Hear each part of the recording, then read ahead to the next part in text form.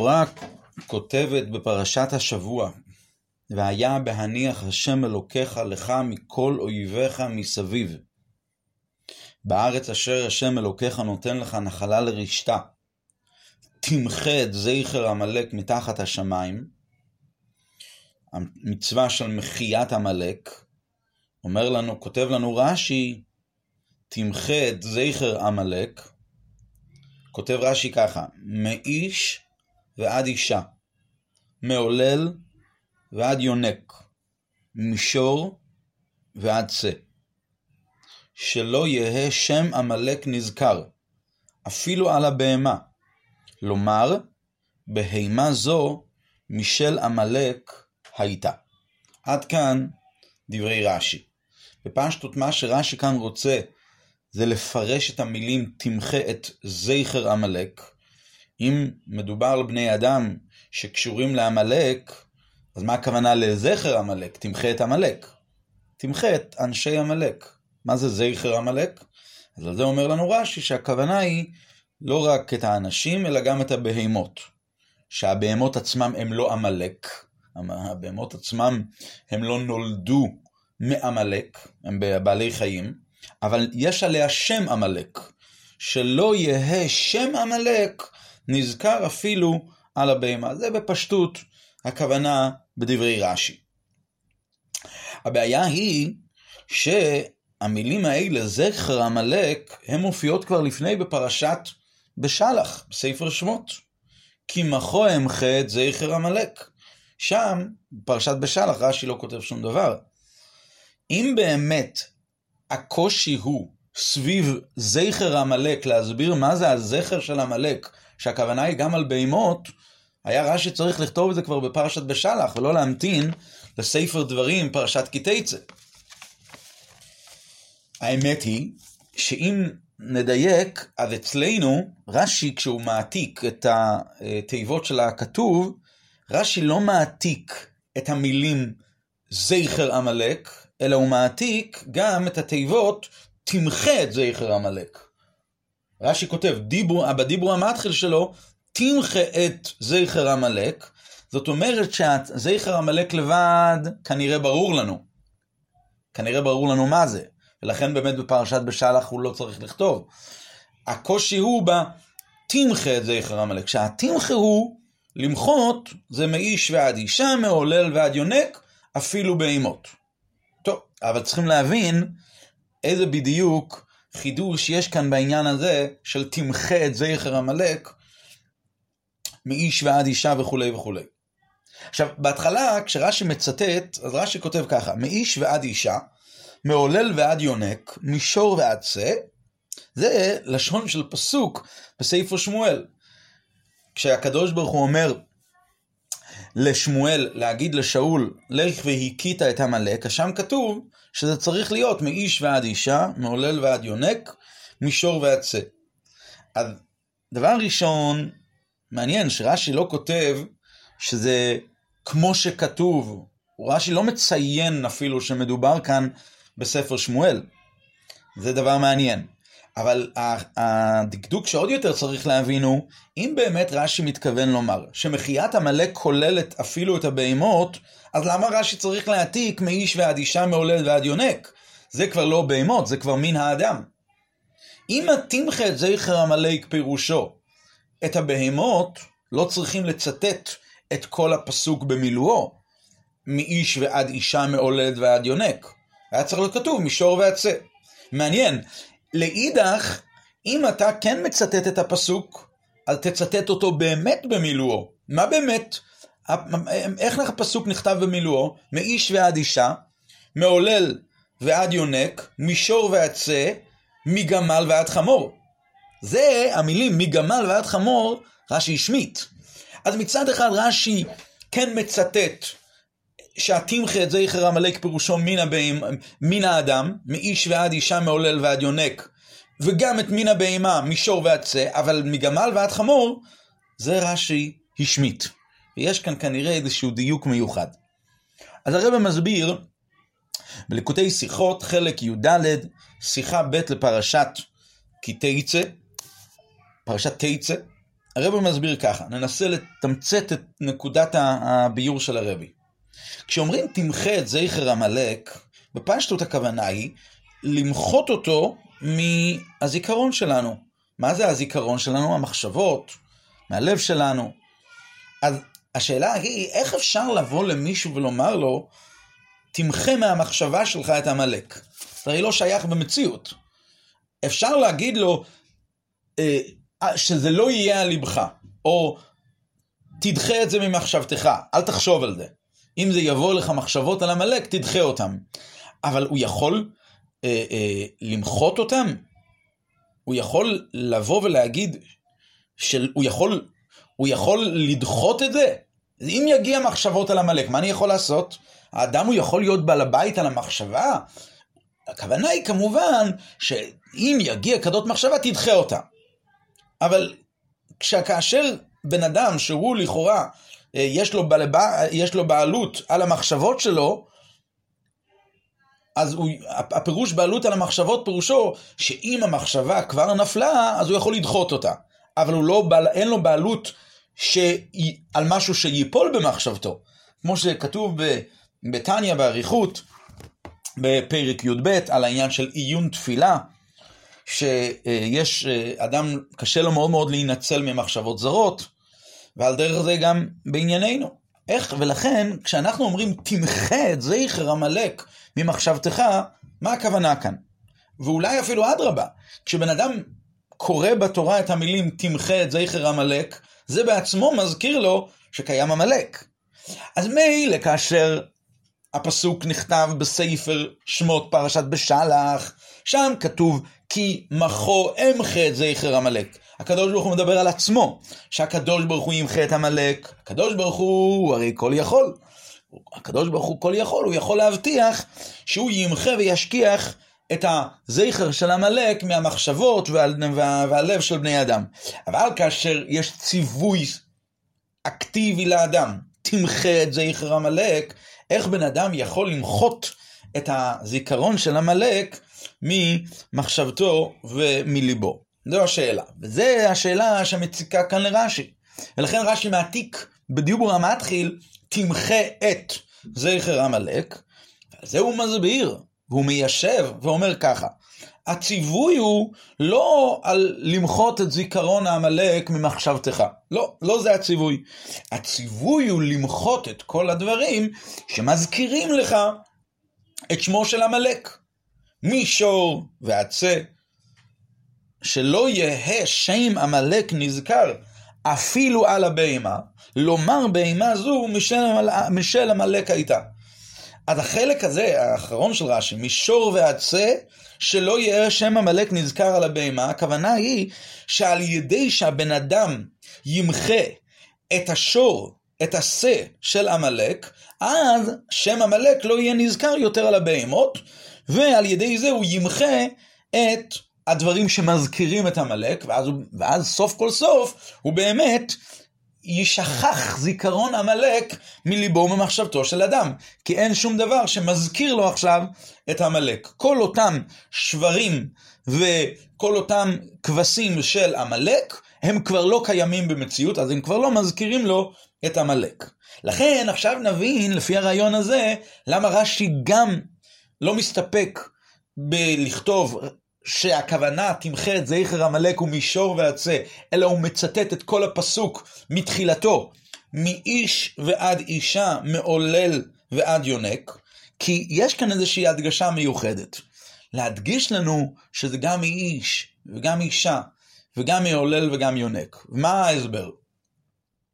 כאשר למדנו לא מזמן בספר במדבר על המלחמה שהייתה, מלחמה די דומה, מלחמת מדיין.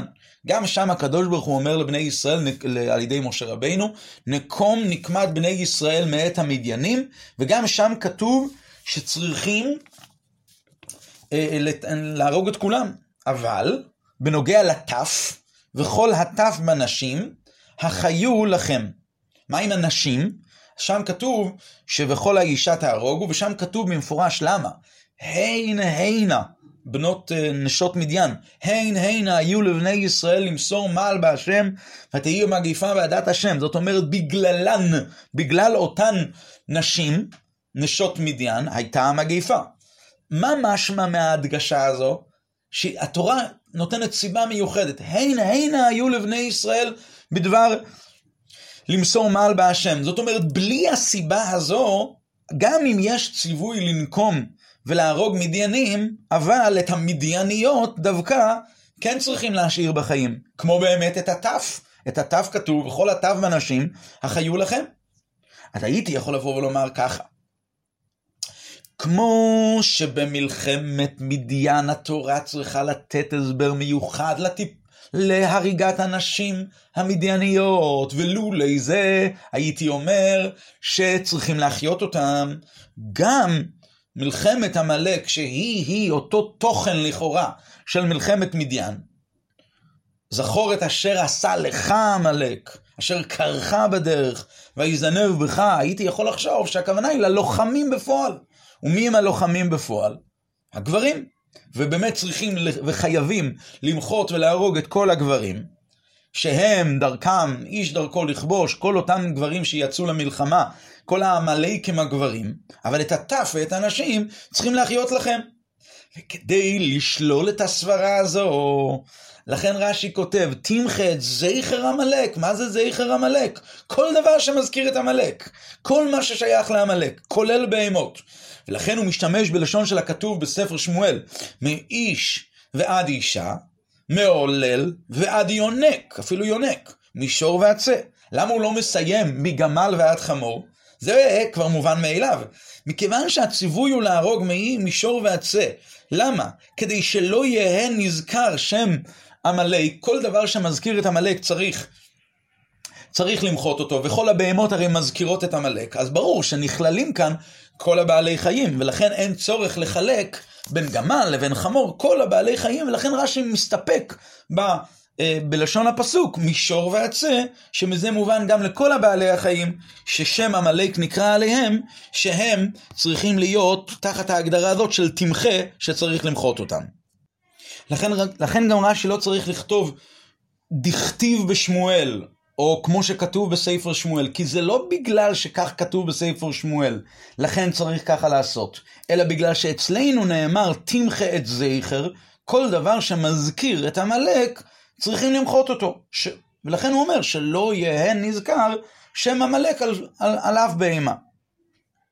אבל כאן השאלה היא, עכשיו הבנו את הרעיון בגדול, הבנו מה רש"י מסביר כאן על תמחה את זכר עמלק, אבל למה הוא מעריך בלשונו וכותב, לומר, הוא כותב ככה, שלא יהיה שם עמלק נזכר אפילו על הבהמה, לומר בהמה זו משל עמלק הייתה.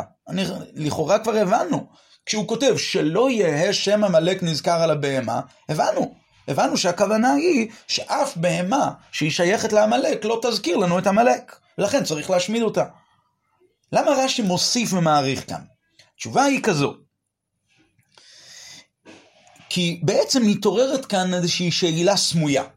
אחרי שרש"י אומר שצריכים למחות את כל הדברים שמזכירים את עמלק, אז השאלה היא, רגע, מה עם בתים? מה עם שדות? מה עם מטלטלים? מה עם כלים? מה איתם?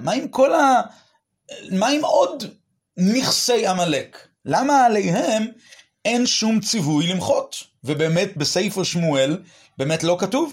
כתוב מישור ועצה, מעולל ומאיש ועד אישה, מעולל ועד יונק, מישור ועצה, מגמל ועד חמור, לא כתוב אבל כלים, לא כתוב בהמות. למה באמת לא היה ציווי להשמיד את כל נכסי עמלק? הרי כל נכסי עמלק מזכירים לנו את עמלק.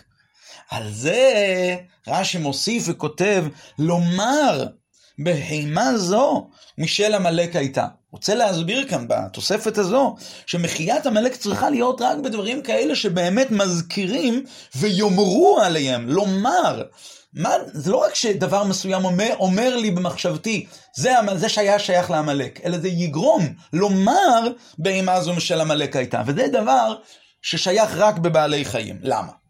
בעל חיים אי אפשר לשנות אותו לגמרי במובן הזה שלא יהיה ניכר המציאות הקודמת שלו. אפשר אולי לעשות בו שינויים קלים, אפשר על דרך מה שכתוב לגבי העבד נרצע, אפשר לעשות בו כל מיני פעולות נקודתיות בגופו, אבל לשנות אותו במובן כזה שהוא יהפוך להיות לשינוי שאינו חוזר לבריאתו הקודמת, זה אי אפשר. ובפרט שגם על פי ההלכה יש איסור של צער בעלי חיים, יש דיון שלם האם זה דאורייתא או אפילו או רק מדרבנן, אבל בכל אופן לעשות שינוי שהוא מצער בעל חיים זה דבר שהוא אסור על פי תורה. לכן גם כאשר הבהמה הזו תיצא מרשות הבעלים הקודמים ותעבור לרשות בעלים חדשים, אז עדיין תמיד מזכירים, מכיוון שלא השייך בשינוי אמיתי, אז תמיד זוכרים שהיא הייתה שייכת לעמלק.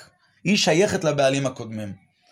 ולכן, גם אם ניקח בהמות של עמלק, ונעביר אותם לרשות של ישראל, מכיוון שבאמת אי אפשר לעשות בה שינוי אמיתי, אנשים יאמרו עליה, לומר, אנשים ימשיכו לומר, בהמה הזו משל עמלק הייתה.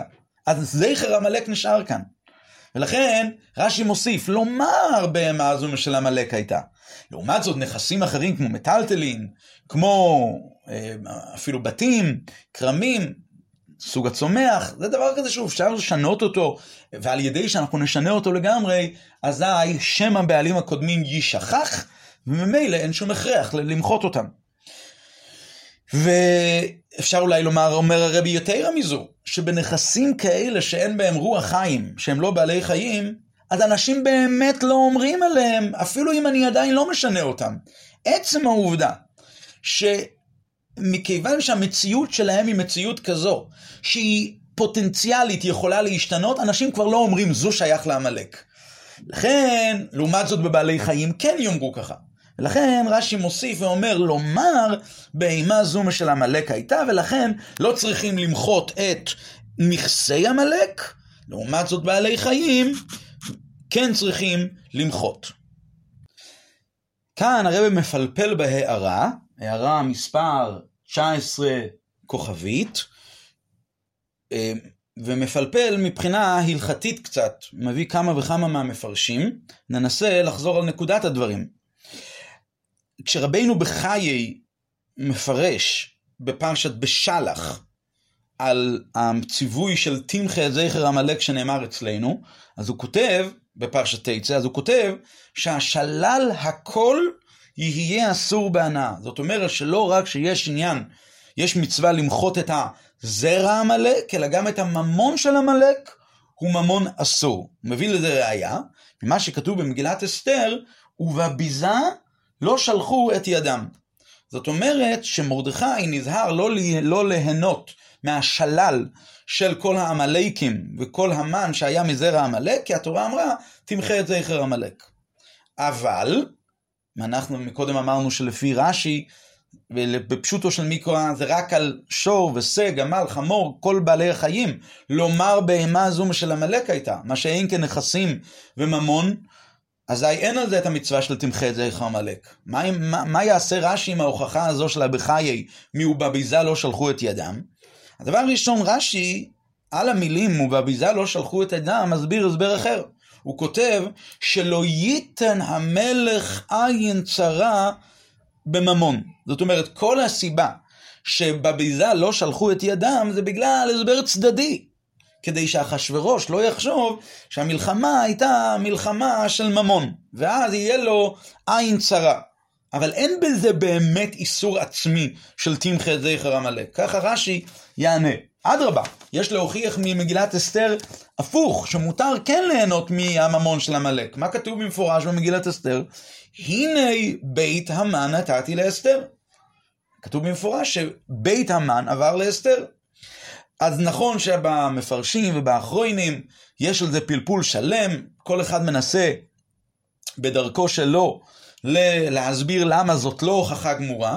יש כאלה שאומרים שזאת לא הוכחה שהממון הוא ממון שמותר בהנאה, ממון של עמלק הוא מותר בהנאה, בגלל שאחשוורוש קנה את נכסי המן. כתוב שהרוגי מלכות נכסיהם למלכות, ומכיוון שהמן הפך להיות סוג של מורד במלכות, וממילא נכסיו שייך למלך, אז אחשוורוש קנה את נכסי המן. וכשאחשוורוש קנה את נכסי המן, זה כבר לא בית המן, זה כבר בית אחשוורוש. זה על דרך מה שכתוב. לגבי עמון ומואב תיהרו בסיחון, שסיחון כבש חלק מסוים מהארץ של עמון ומואב. והתורה נתנה איסור, השם נתן איסור לבני ישראל על תצר את מואב, ולא להילחם בעמון, ואסור לקחת את ארצם. אבל כאשר סיחון מלך האמורי כבש חלקים ממואב ועמון, אזי לבני ישראל היה מותר לקחת את אותם חלקי ארץ. על דרך זה גם כאן, הנכסים האלה עברו לרשותו, לבעלותו של אחשוורוש, וממילא הם תוהרו מלהיות נכסי עמלקים, וממילא אין בזה שום בעיה, ולכן זאת לא הוכחה שבאמת בית המן אסור, שממון הוא דבר שהוא מותר, כי יכול להיות שבאמת ממון של עמלקים הוא ממון שהוא אסור, רק ממון כזה שעבר טהרה, ועבר סוג של טרנספורמציה כזו, והפך להיות שייך למישהו אחר, אז אולי יהיה מותר. אבל הרב אומר פה, בהערה שפשט הכתוב לא אומר ככה, כתוב במפורש, הנה, שאחשוורוש אומר לאסתר, אז הוא אומר לה, הנה בית המן נתתי לאסתר. זאת אומרת, בעת הנתינה, זה היה שייך להמן. הנה בית המן נתתי לאסתר. ולכן, קצת קשה להסביר את מה שהאחרונים האלה אומרים. יש כאלה שמסבירים, שהמן לא היה מזרע עמלק. מביאים כל מיני ביורים וכל מיני פלפולים, מתלמוד ירושלמי, וכי בן המדתה הוא. זאת אומרת שהוא לא היה בן המדתה. אבל לפי הפשט, פשוטו של מקרא, פשוטו של מגילה, משמע שכמובן המן כן היה מזרע הגג, המן האגגי, וממילא ממונו נחשב לממון עמלקי, ולכן זוהי הוכחה שבית המן נתתי לאסתר, שבית של המן אין בעיה ומותר ליהנות מנכסים דוממים של עמלקים. כל האיסור של תמחה זכר עמלק זה רק בדברים כאלה שהם מזכירים את עמלק. לומר בהמה זו משל עמלק הייתה, וזה דבר ששייך בבעלי חיים בלבד. ואם יבוא מישהו וישאל, הרי כשאחשוורוש נותן את הבית של המן לאסתר, אז הוא בעצם מנציח כאן את זכרו של המן.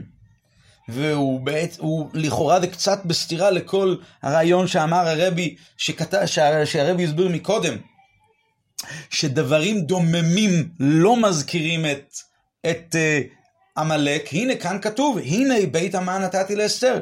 ובאמת כשאחשוורוש אומר את המילים האלה, אז רש"י מסביר, מה הכוונה? ומעתה הכל רואים שאני חפץ בכם. מה משמע? שכשאחשוורוש אומר, אתם רואים? כשאני נותן את הבית הזה, כולם רואים שאני איתכם, אני חפץ בכם. אז אומר הרבי כמובן שזאת לא קושייה, ולמה?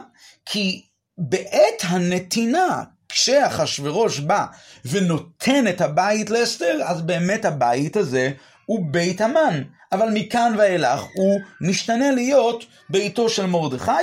זה דבר ראשון. ודבר שני, נכון, זה חלק מפעולת מחיית זכרו של עמלק, על ידי שלוקחים את בית המן ומעבירים אותו למרדכי. עד כאן בקשר לפלפול הזה שאומר רבי חיי, ובביזה לא שלחו את ידם, הנה בית המן נתתי לאסתר. עכשיו, בספר החינוך, כשהוא מתייחס למצווה הזו, אז הוא כותב ככה, שנצטווינו למחות זרעו של עמלק ולאבד את זכרו מן העולם. אז הוא כותב זכר נקבה גדול וקטן, ואז הוא אומר, ועל זה נאמר תמחה את זכר עמלק, שבכלל זכר הוא הכל. ועובר על זה, ובא לידו אחד מזרע עמלק ויש סיפק בידו להורגו ולא הרגו, אם אדם שעבר על העניין הזה, ביטל עשה זה. כך כותב ספר החינוך. מה משמע מהדברים שלו? שהמצווה היא נטו במחיית זרעו האנושי של עמלק. מין האנושי של עמלק. ככה משמע מהלשון. נצטווינו למחות זרעו. הוא לא מזכיר כאן מישור ועצם מגמל ועד חמור. גם מהרמב"ם ככה משמע, ולפי השיטה הזו של ספר החינוך ושל הרמב"ם, אז באמת מובן בפשטות שאסתר קיבלה את בית המן, אפילו שהמן כן היה מזרע עמלק, כי על נכסי עמלק בכלל אין איסור. איך באמת השיטה הזו מסבירה את הציווי המפורש שהיה לשאול המלך, לך והכית את עמלק מאיש ועד אישה, משור ועד צא, מגמל ועד חמור? רואים במפורש שהמצווה היא כן להרוג בעלי חיים ששייכים לעמלק. איך יסביר ספר החינוך ואיך יסביר הרמב"ם את העניין הזה? אז אפשר לענות, אומר הרבי, כאשר מדובר על אותם ראשונים ואותם פוסקים, אפשר לענות שמה שכתוב בשמואל זה הייתה הוראת שעה בלבד. שמה? שבאותו זמן, כאשר שאול רדף אחרי עמלק, מכיוון שהיו, רש"י שם כותב בנח, בנביא על שמואל, רש"י כותב שהיו בעלי כשפים ומשנין עצמם ודומים לבהמה. זאת אומרת שהיה עניין ספציפי לאותו דור, כאשר רצו להילחם עם המין העמלקי, אז היו צריכים להחריט את המין העמלקי, כולל את הבהמות, כי הם היו מחשבים גדולים, והם יכלו להתחפש לבעלי חיים, הצליחו להתחפש לבעלי חיים, ולכן היו צריכים להחריט מאיש ועד אישה, משור ועד צא, מגמל ועד חמור. אבל באמת, זאת לא מצווה לדורות, ובאמת במצווה לדורות, לאו דווקא שזה כולל את בעלי החיים, וזה כולל רק את המין האנושי. אגב, באמת לגבי מחיית עמלק לא מופיע הלשון חרם, כמו שמצאנו בפרשת שבוע שלפני שבועיים בספר פרשת ראה על עיר הנידחת, שם כתוב במפורש החרם תחרים, ששם באמת אנחנו רואים שצריכים לאבד אותה כליל, כולל כל הנכסים. בעמלק לא כתוב המצווה הזאת, לא כתוב הלשון הזאת חרם, ולכן אותם מפרשים לומדים שזה לא כולל בעלי חיים, וזה לא כולל נכסים דוממים. נחזור לענייננו. רש"י, כשרש"י מסביר בפירושו על התורה אצלנו, רש"י כן טוען שלמצווה לדורות הוא להחריט ולמחות גם את בעלי החיים של עמלק. משור ועד צא, לומר בהמה הזו משל עמלק הייתה. למה בדברי הנביאים, כשרש"י מסביר בנח, אז רש"י מסביר שהציווי היה ציווי צדדי בגלל שהם התחפשו לבעלי החיים? מה ההסבר בזה? אז ההסבר בזה הוא כי באמת הפירוש שלו, מה שהוא כותב בנביאים, זה לא פשוטו של מקרא ממש. ומכיוון שזה לא פשוטו של מקרא ממש, אז שם הוא פחות מדייק. ידוע שרש"י על התורה מיועד לתלמיד צעיר שלומד ומתחיל ללמוד פשוטו של מקרא ממש, ולכן מכיוון שזה פשוטו של מקרא, אז הוא צריך להסביר לו ממש ממש לפי הפשט. כשרש"י מתקדם ומגיע לפירוש על הנביאים וכתובים, זה כבר מיועד לתלמיד מבוגר יותר, ולכן פה הוא יכול להבין גם דברים שהם לא כל כך פשט, ולכן הוא מסביר בנח שיש כאן עניין צדדי, שהעמלקים באותו דור היו מתחפשים לבעלי חיים, ולכן צריכים היה להחריט, לכן היה צריך שאול להחריט גם את בעלי החיים של עמלק. אבל אצלנו רש"י מסביר בפשוטו של מקרא, ובפשוטו של מקרא הכוונה היא שזה כולל כל דבר שמזכיר את עמלק, וזה כולל גם את הבהמות.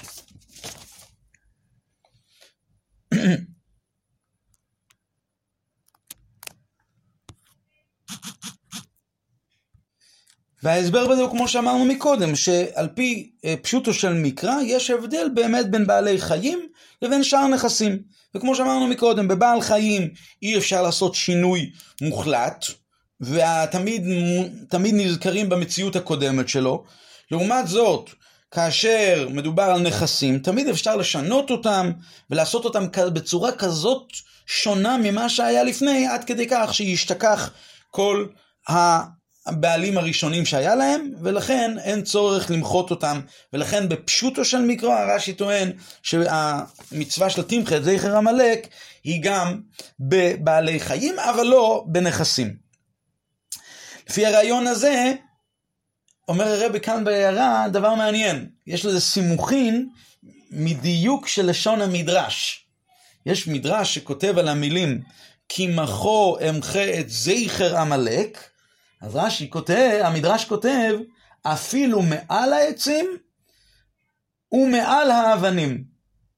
ושם, הבית יוסף, בסימן תפריש צדיק, כותב הבית יוסף ככה, שהמדרש הזה הוא השורש למנהג שכשהקורא קורא את המגילה ומזכיר את שם המן ובניו, מנקשין התינוקות באבנים או בלוחות עץ שבידם, וכתוב בהם שם המן ובניו, ועל ידי הניקוש הם נמחקים. ככה הבית יוסף כותב על יסוד שהמדרש הזה הוא השורש למנהג הזה.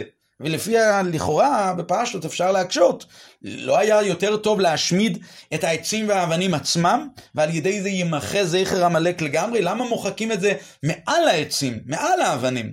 אבל זה בדיוק התשובה. כל דבר, מה העיקר? העיקר הוא למחות את זכר עמלק. כל דבר שמזכיר את עמלק. ולא צריכים להזכיר את הדברים שעמלק נקרא עליהם בעבר. אם עמלק נקרא עליהם בעבר, אפשר לשנות אותם, ועל ידי זה הם הופכים להיות למשהו חדש. בעלי חיים באמת, לפי פשוטו של מקרא, אסור להחיות אותם. למה? כי אין שום דרך למחות את הזכר עמלק שבהם, אלא על ידי המחייה שלהם, על ידי ההשמדה שלהם. ככה בפשוטו של מקרא, אבל לפי כמו שאמרנו, לפי דרך ההלכה, הרמב"ם והספר החינוך, משמע שהם טוענים שעל פי ההלכה זה רק על מין האנושי בלבד. הרב מסיים פה בשיחה, נותן כאן רעיון בעיינה של תורה, ונקודת הדברים היא, הרעיון הוא קצת עמוק בדרך של החסידות ובדרך הקבלה, אבל נקודת העניין הוא, שכאשר מדובר על בעלי חיים, או על מין האנושי, פה עמלק יכול לפגוע, ולכן צריכים להשמיד אותו. אבל כאשר מדובר על נכסים, פה נכסים, עמלק כביכול לא יכול לפגוע. הכוונה היא כמובן בעבודת השם, שיש מוחין ויש מידות, וכביכול העמלק יכול לפגוע במוחין, שזה איש ואישה, והוא יכול לפגוע במידות, שזה עולל ויונק, או במידות היותר נמוכות, נפש אלוקית ונפש הבאמית, שור ועצה, גמל וחמור. הפגיעה הרוחנית של עמלק יכולה להיות כאשר בן אדם עובד את השם בשכל ובמידות בלבד. אבל כאשר בן אדם עובד בעבודת השם בדרך של קבלת עול, שזה דומם, שזה דומם, אם לא שיוויתי ודוממתי, כשיש לו את הביטול והקבלת עול, פה לעמלק אין לו אחיזה, ואדרבה, על ידי עבודת השם בדרך של קבלת עול ובדרך של ביטול, נעשית מחיית עמלק בצורה מושלמת, ואז הכיסא שלם, ועד השם שלם. הגותן ערב שבס.